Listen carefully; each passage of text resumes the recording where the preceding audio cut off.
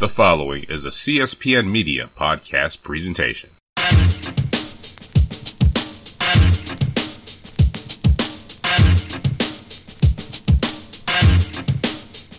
Hello, and welcome to Know the Score. I'm your host, Don Delarente, and I'm joined by the Libra icon, Dwayne. What's going on, bud? Hey, everybody. How y'all doing? I'm glad to be back here as always, so let's get it. All right, you can always find Know the Score on CSPN.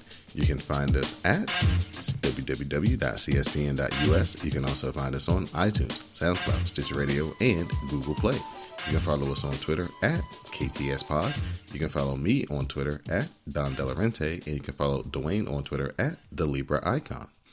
So, Dwayne, last week we had the Combine going on, and this week we had franchise tags and trades in the NFL. These are the list of players that are going to be playing underneath the franchise tag for next year. We're going to have Le'Veon Bell with the Steelers, Kyle Fuller, cornerback from the Bears, DeMarcus Lawrence, defensive end from the Cowboys, Zeke Ansah, defensive end for the Lions, and LaMarcus Joyner, safety for the Rams. Now, each of these guys will not be free agents when the free agency period starts. They will be getting all this guaranteed money, with Le'Veon Bell getting the most because he's going to be receiving the franchise tag for the second year in a row. So he gets 120% of the running back franchise tag. So Dwayne, Le'Veon Bell has been very vocal about getting the franchise tag for a second time, threatening to sit out, threatening to retire. When the time comes, we pretty much see that he's going to sign the franchise tag. But do you think he's going to play it the way he did last year, where he's going to sit out the training camp again? Or you think he's going to just, do the necessary things he needs to do to be at the top of his game, knowing that next year will be the make or break year for a contract? I think he's going to probably change it up this time around because it is going to be a make or break year.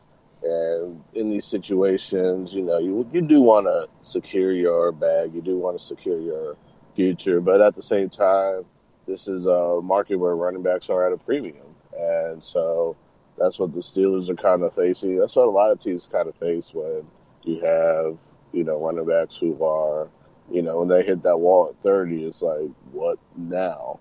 And so you don't want to have somebody locked down unless you're a Frank Gore, who's just an ageless wonder and a magical unicorn. But it's going to be very interesting. I don't think there's going to be like a whole bunch of holdouts or sitting out this go around.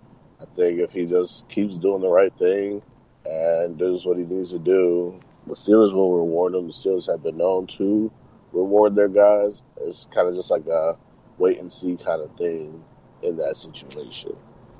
I think another thing that's going to benefit Le'Veon Bell is that if Ben Roethlisberger does retire after this season, then that's a big chunk of contract that won't be counted for the Steelers, so they can use basically, some of his old salary to make his contract bigger. So I think he's got a little bit more leverage if that tends to happen. So, yeah, I think he's going to change it up again this year. I think he's going to kind of, come in, do the things he needs to do, try not to make waves, and see if they can win the championship, and then have that leverage coming off of that too.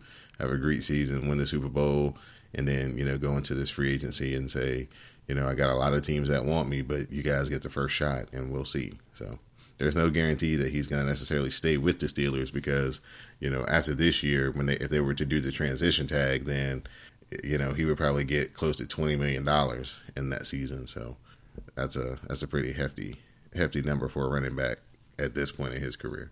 Next up, the Seahawks. They were busy this week as they traded defensive end Michael Bennett to the Eagles for a 5th-round pick and wide receiver Marcus Johnson. But they weren't done there. They then released cornerback Richard Sherman. Sherman then turned around and signed with the San Francisco 49ers. So, Dwayne, we have an end of an era out in the NFC West as the Legion of Boom, the two most probably, cornerstone members, Michael Bennett and Richard Sherman, are both moving on. How does this affect Seattle? And then talk about each of those individual players moving forward to their new teams. Yeah, it truly kind of a sad thing if you look at it, because this is what got Seattle to where they are now. I mean, of course, you got Russell Wilson manning the offense, but it was the defense that really got the Seahawks going and really got the swagger in that franchise and kind of injected some new found life into that franchise. And now, two of the biggest pieces of that defense are moving on to new teams. I think that benefits the already stacked Philadelphia Eagles defense, who get another defensive end, another pass rusher, which was probably the weak point of the Eagles, but it wasn't that weak to the point where they did get enough to get Tom Brady in the Super Bowl, so when it counted the most. So Michael Bennett adds to a great Philadelphia line, Fletcher Cox, Michael Bennett, Chris Long, great guys up front. And then Richard Sherman, I mean, he goes back home pretty much. He played at Stanford, so he knows the North Bay area pretty well, playing with the 49ers. And it's going to be interesting, especially coming off surgery of both Achilles. But I know he can give the 49ers a lot of tendencies of Russell Wilson and help that defense out. And this also shows that the 49ers, they're looking to win now instead of waiting. They got the quarterback. They locked down the receiver, Goodwin, Garoppolo's favorite target. They built a really good relationship, and now they're getting the defense stacked up again. So it's going to be on Kyle Shanahan and company to see what they do from here. So good luck to the 49ers, and we'll see how the Seahawks react to this loss, both of these losses, in fact. The NFC West continued to be very volatile as the Rams traded Alex Ogletree to the Giants, and then they acquired Aqib Talib from the Broncos. So now they've remade their defense in the last 3 weeks as they've picked up Marcus Peters, they've picked up Aqib Talib. I guess that means that Trumaine Johnson may be, officially become a free agent after this season, because I don't see them being able to sign him as well to a free agent deal, or if they've already used their franchise tag on their safety. So talk about the Rams. They've been one of the most active teams throughout the offseason, trading and gaining players and different assets. They're giving Wade Phillips a lot of toys to play with over there on defense. He knows Aqib from the days in Denver. And they're looking like, the NFC West is looking like it's about to be an arms race between the 49ers and the Rams. It looks like the Seahawks may be kind of, about to take a step back. The Cardinals are in a transition phase where they have a new coach, and, Larry Fitzgerald probably his last year. Carson Palmer retired. So the Rams and the 49ers look like they're going for it. And this offseason has been kind of, back and forth between those two teams. So talk about the Rams, their additions on defense, and, how that impacts their season coming up. Well, they are the defending NFC West champs, and they're looking to be the mainstay in the NFC West. And with the 49ers coming to prominence, and you can't count out the Seahawks as long as Russell Wilson is healthy. So, the defense is going to be affected by it. They still have Cam Chancellor. They still have Earl Thomas. They still have KJ Wright, Bobby Wagner. So, losing Richard Sherman, Michael Bennett hurts, but the Seahawks still have a lot of key pieces on defense. So if they're healthy, they can still make a play in the NFC West. But the Rams, though, like you said, Aqib Talib, Wade Phillips knows him from the days in Denver. I think probably the shocker was the trading of Ogletree to the Giants. That really benefits the Giants more than the Rams. But the secondary, very stacked right now. Even with Trumaine Johnson, I don't know who's going to play the nickel, who's going to have the playing time, or if Trumaine Johnson's going to even be there. But one way or another, whether he's there or not, it's going to be one of those fights to the finishes. And we'll just also have to see how the 49ers continue to evolve and see what John Lynch does. He's doing a great job making all these bold moves, risky moves, pulling trades off, improving the team, and the same with Les Snead in Los Angeles. So it's going to be a very interesting race. Arizona, like you said, they're in a new transition, but we'll see what Steve Wilks can do with that team and see where they go with it. Like you said, Larry Fitzgerald it's going to be his last year. Carson Palmer's gone. You could transition to Blaine Gabbert or get somebody else in free agency. So it's one of those wait and see kind of things there. All right.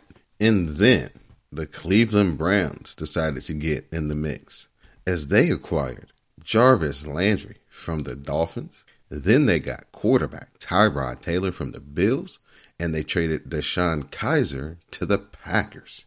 So the Cleveland Browns, who have a chance to have one of the most iconic drafts of all time in this first two rounds, I think they've got like 4 picks.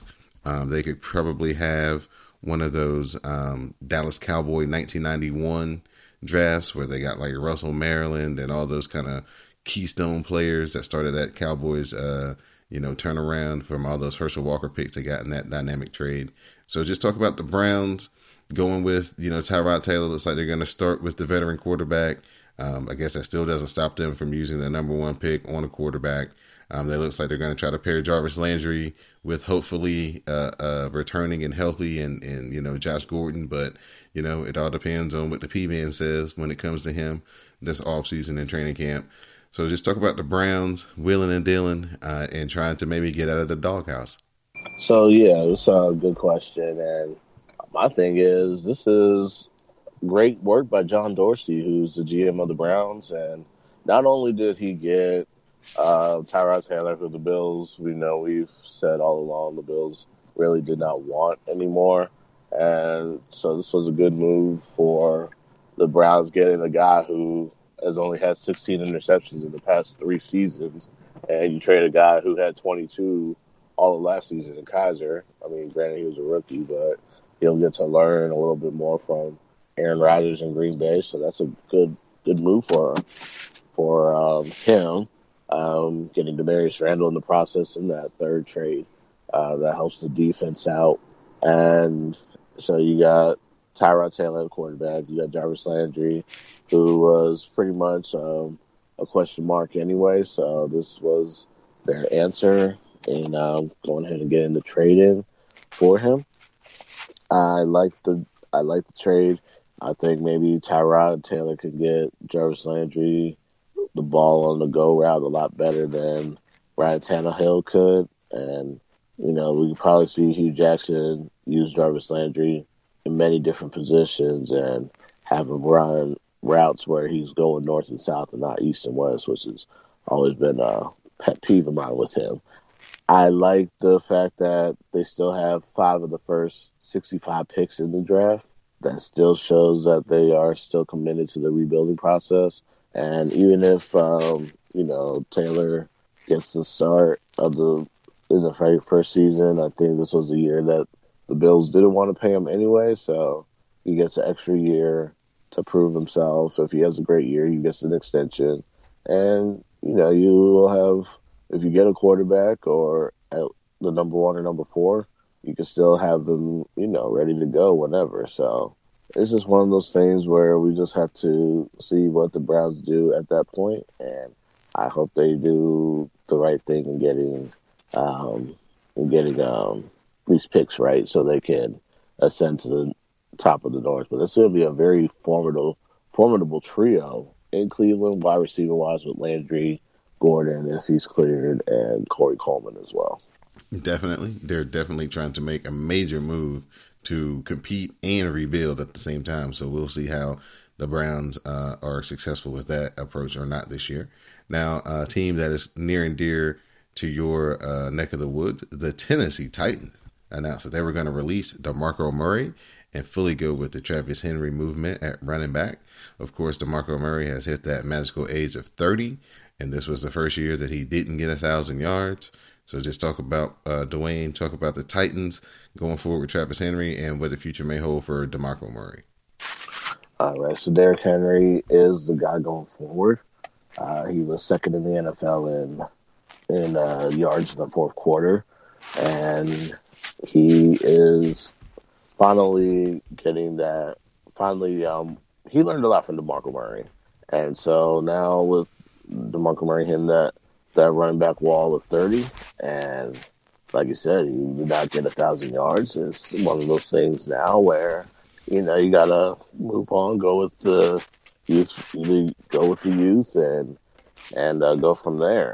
And now it's going to be interesting to see if where he goes next, if he gets another gig.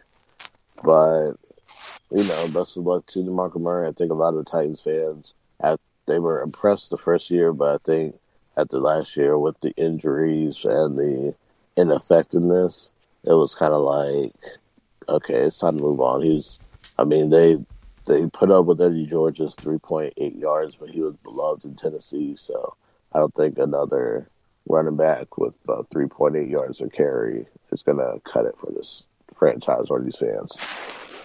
All right.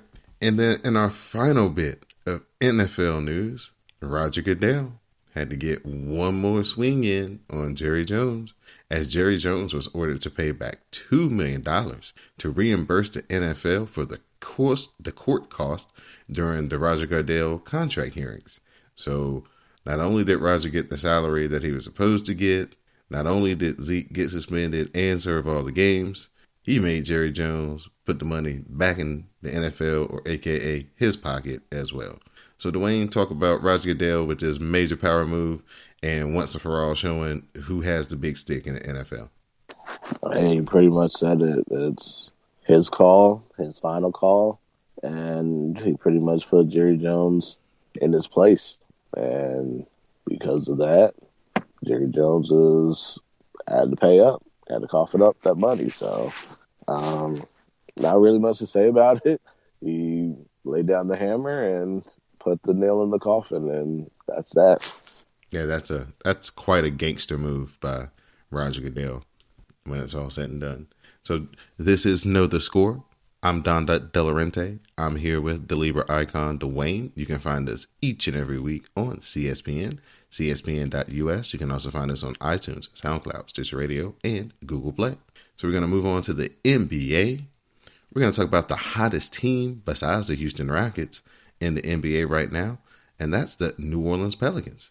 They have won 10 out of their last 11 games, and they've moved from 9th to 4th in the Western Conference.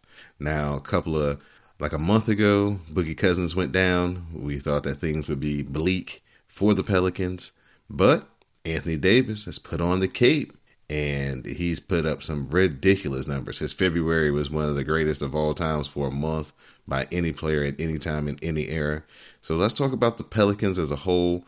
Alvin Gentry has, this has really been a season where all eyes have been on him. They've kind of assured him, everything he needed as far as the front office to make a playoff run this year. It looked kind of bleak, but now they've ascended to a spot where it looks like they may be safe to make the playoffs, definitely, maybe get some home games, home court advantage. So talk about the job he's done coaching and the job that the team has done overall in this last month without Boogie Cousins. Yeah, you got to give New Orleans a lot of credit. They are, they are on fire right now. And you also got to give credit to Dell Demps, the GM in New Orleans, for making a lot of these moves to keep the Pelicans afloat. I mean, after the Boogie Cousins injury, you get Marodich from the Bulls, you get a few other players in the deal, and the response in New Orleans has been not just Anthony Davis putting the cape on and just doing one of the greatest heists in terms of the season. I mean, I think Anthony Davis could snag the MVP at this point from James Harden. I mean, James Harden's been the front runner all season, but what Anthony Davis has done without his running mate, but JaMarcus Cousins on the side and him going down for the season, he has really picked it up. And then you get another body in Emeka Okafor who signed with the Pelicans for the rest of the season, and it's just one of those things where we'll just have to see. I mean, Drew Holiday has been pretty good as well, and it's just really trying to see where the Pelicans go from here.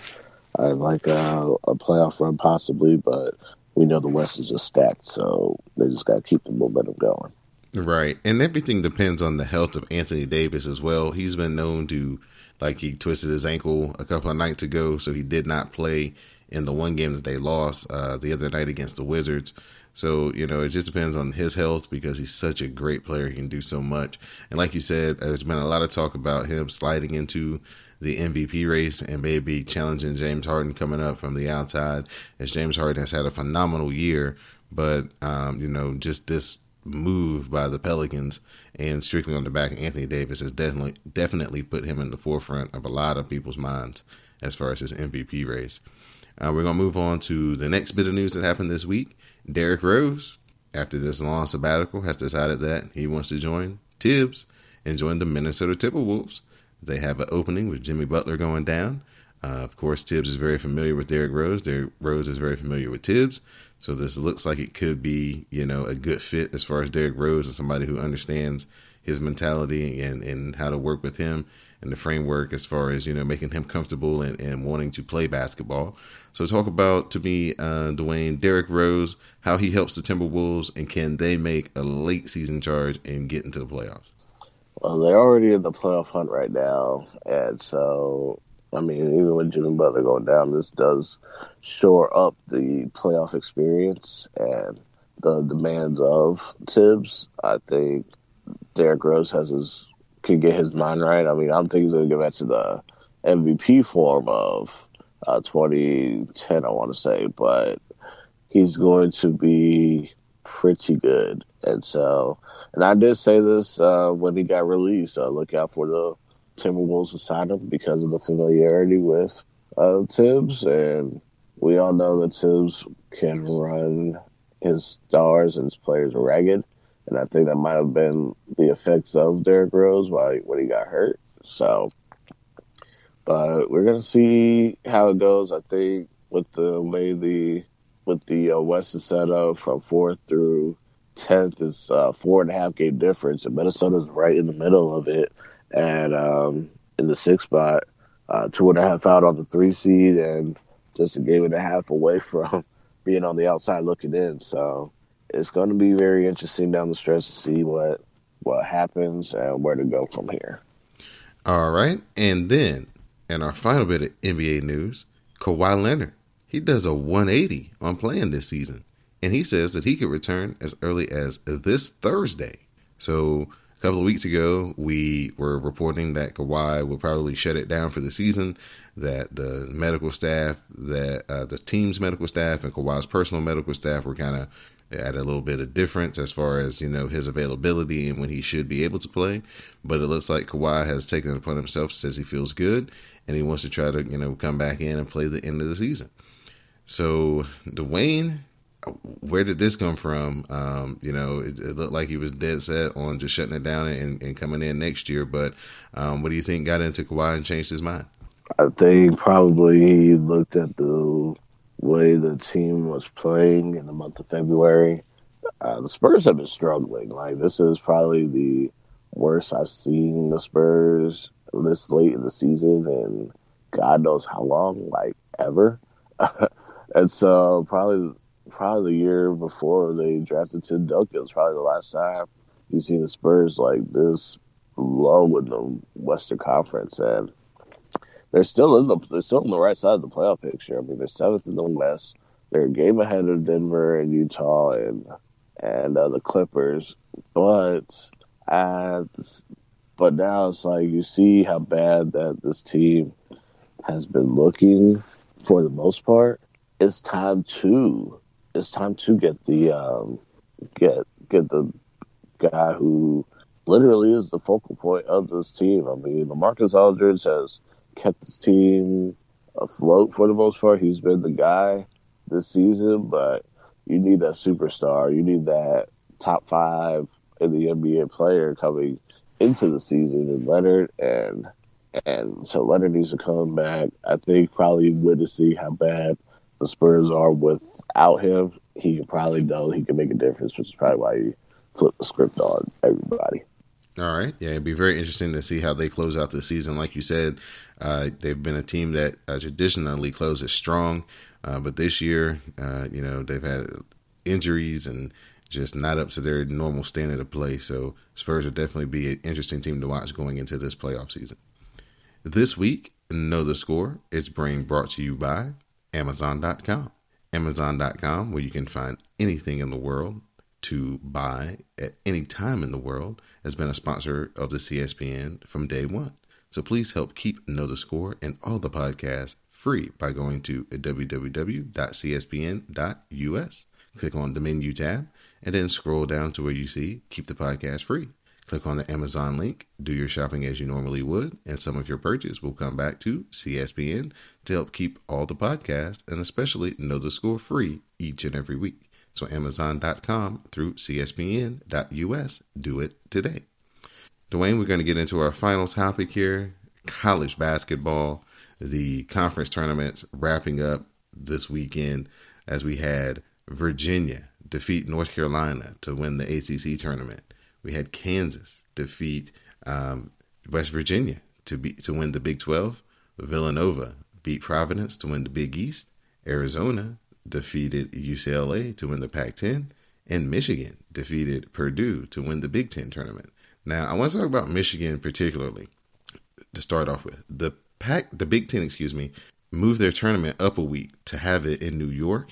And so now their whole conference has had like almost a 10-day break by the time the NCAA tournament is going to start.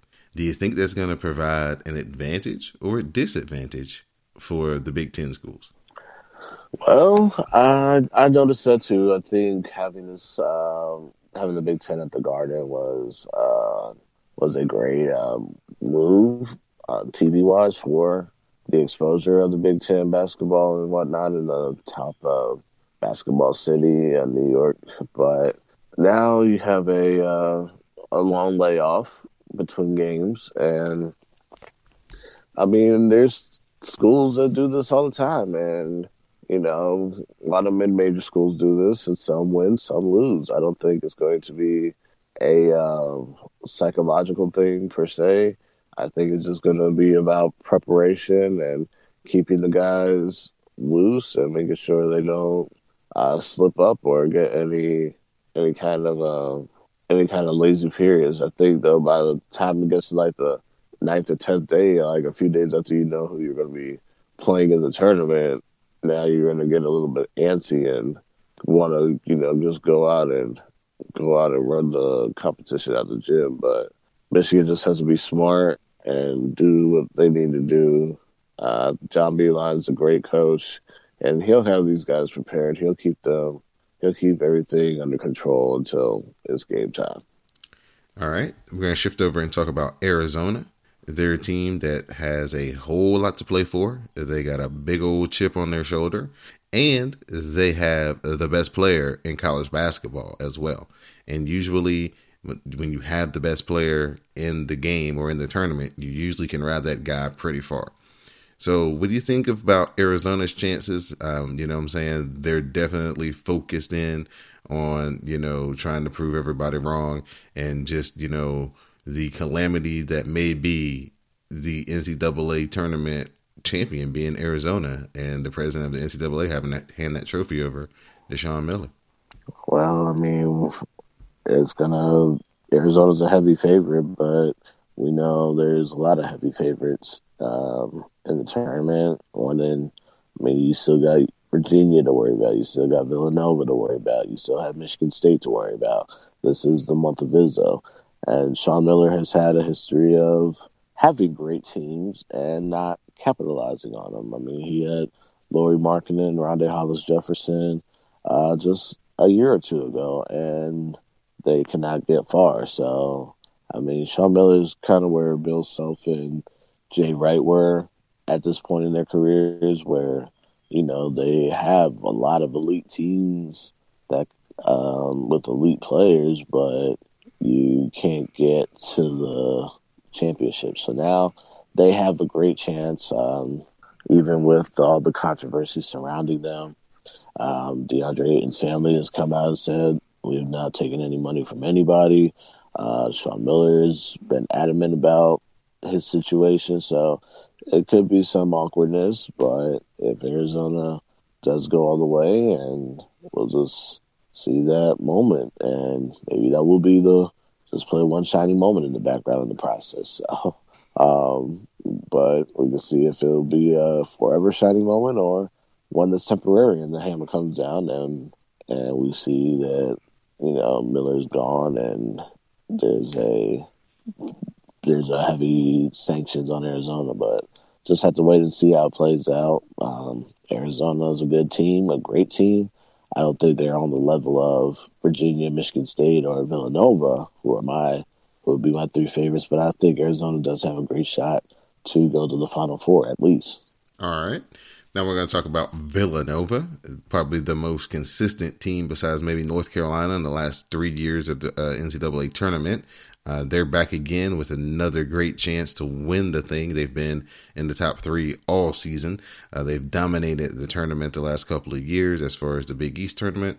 They held off Providence in overtime yesterday. You said that they're one of your favorites. So just talk about, Villanova and what makes them so good year in and year out so far. Well, it starts off with the head coach. Starts off with Jay Wright. His assistants, they do a great job recruiting. Mikal Bridges is the guy to watch out for. He was a relatively unknown player. You had Miles Bridges at Michigan State, but Mikal Bridges of Villanova, about 6'7". He's a sophomore. He can score. He can pass. He can drive. He can shoot. You have a lot of guys who can play inside out on the squad. And so Villanova is really a heavy favorite. They haven't been as big of a tournament mainstay in the Big East. They did win it this year. But, the last couple of years at Seton Hall, Providence, I think Providence played their way in, knocking off Xavier, knocking off Creighton, knocking off, taking Villanova to overtime. You don't want to lose any kind of game, but to get to the point where, you took one of the heavy favorites to the limit, especially after Villanova got off to a great start. You got to give, Providence a lot of credit there too. Xavier, who won the Big East, is still in the regular season is still there, but Villanova is, like you said, the most consistent team and in the tournament in the last few years, and they've had some epic They had the epic battle with North Carolina. Turn away Don. I know that was a rough night, but it's been a very good year for a good few years for Villanova. Good job by Jay Wright.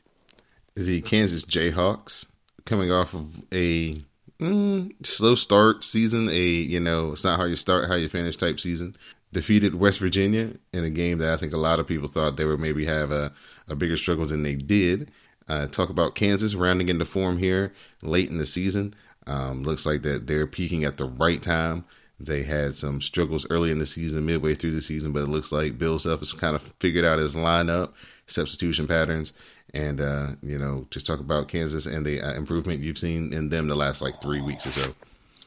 Yeah, a lot of people chose the field, and when the streak was came into question, Kansas versus the field, and of course the motivating factor is nobody that puts on a Kansas uniform year in and year out does not want to be the team that ends the streak. You had a team that only played 7 people, so this Devontae Graham has played the whole game all but 2 games all season long because there's no real depth in the Jayhawks right now. They have a lot of transfers who are sitting out their year because of the mandatory transfer sit-out period. They were fortunate to get Silvio D'Souza to come in late, and he really showed out. I think this was his coming out party in the final where he had 16 points and 10 rebounds. Mitch Lightfoot did a great job, but he's got into a lot of foul trouble, which forced Bill Self to use D'Souza a lot more. And then Udoka Azubuike, who sprained his MCL and has been out for the Big 12 tournament. They're hoping he would be available for the NCAA tournament, but the 3 games in Kansas City, I really saw the mental toughness in Kansas that wasn't there at the start of the season and even midway through the season when a lot of people were questioning KU. They lost to Oklahoma State twice. They lost to Oklahoma once. They lost to Baylor once. So that was 4 of the 5 losses in Big 12 play. A lot of them should have been winnable games, but they weren't. But they redeemed themselves against Oklahoma State. They got the 3rd win against K-State, even without Dean Wade or Barry Brown for the Wildcats. And, they came back twice for double digits on West Virginia, and they did it again. West Virginia was up 8 late, and Kansas came back and won. So it's going to be a very interesting March. We'll just have to see if Azubuike's healthy and they can rotate maybe 8 instead of 7. All right, and then I want to get your thoughts on the team that will be the likely overall number 1 seed in the entire tournament, the Virginia Cavaliers. They've had a remarkable season. Tony Bennett, they were picked to finish 6th in the ACC. They went 17-1. First team ever to win 20 conference games with the conference tournament wins included. They're not the most beautiful team to watch as far as aesthetically and pace and things like that, but they execute so well on offense. They play suffocating defense. They're just a fundamentally sound, well-coached squad. Can Virginia win the national championship? This is a tough one. This is a real tough one. Virginia has the ability and the capability to win the national championship. But are they going to win the national championship? I probably will say no, only because I do say they are a favorite to win. They not only have suffocating defense, and yes, they can play basketball that makes you feel like you're in a time warp in the 1940s. However, Virginia can also adapt to the play of the opponent. So if you're going to try to run with Virginia or a Tony Bennett coach team, they're going to run with you if they have to. They don't like to run, but if they have to, they will. And that's probably the biggest difference between a Tony Bennett coach team and his dad when Dick Bennett when he was the head coach, when he was coaching, and even Bo Ryan at Wisconsin when Wisconsin had that suffocating defense. But those teams never could run with other opponents. But Tony Bennett, he lets his guys run. If they have to run with the opponent, he will let them. But my only concern is now that, they've only lost twice all season long. They have a really complete squad, but I'm only wondering, could they get us a tough 8-9 matchup, and could they be bounced in the second round, not even get out the first weekend? So it's either going to be they go all the way to the Final Four and national championship, or they're going to bust and be out in the second round, or Sweet 16. So it goes either way. Without seeing the brackets, because we're recording this on the Sunday that the brackets will be released, do you have a dark horse, a team that's laying in the weeds that could possibly spoil the Final Four or the Elite Eight that nobody's really talking about now, but if they get put in the right, pod, they could really make some noise? Well, yeah, I mean, it really is going to be about the matchups. I was discussing this with a few buddies of mine, and it's going to be something where it's going to, it depends on the matchups. It depends on who's, if you're close to home, if you're in a area where, hey, I can do this, I can possibly do that, but we'll just have to see when these brackets come out at 6:00 tonight and see who's playing who and who's playing where. All right. Just for a team that I think if they get in the West, because they'll be up against a bunch of teams who haven't really seen them and wouldn't have a lot of scouting report on them, if they could get past the first game, I think NC State could do a little damage just because they play a defensive style that is a pressing kind of style defense, and a lot of teams don't really get to see that during the season.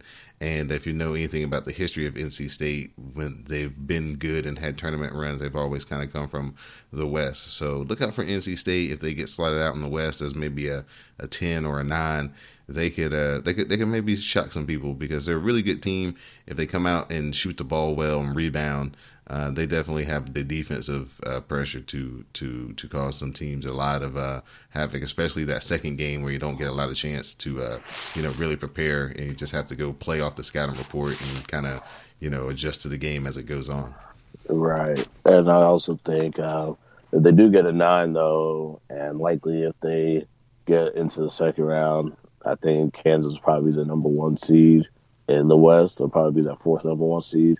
The good thing is for the Jayhawks versus probably other top seeds is the Jayhawks do see the press a couple times a year, especially with 3 times a year. In this case, with West Virginia.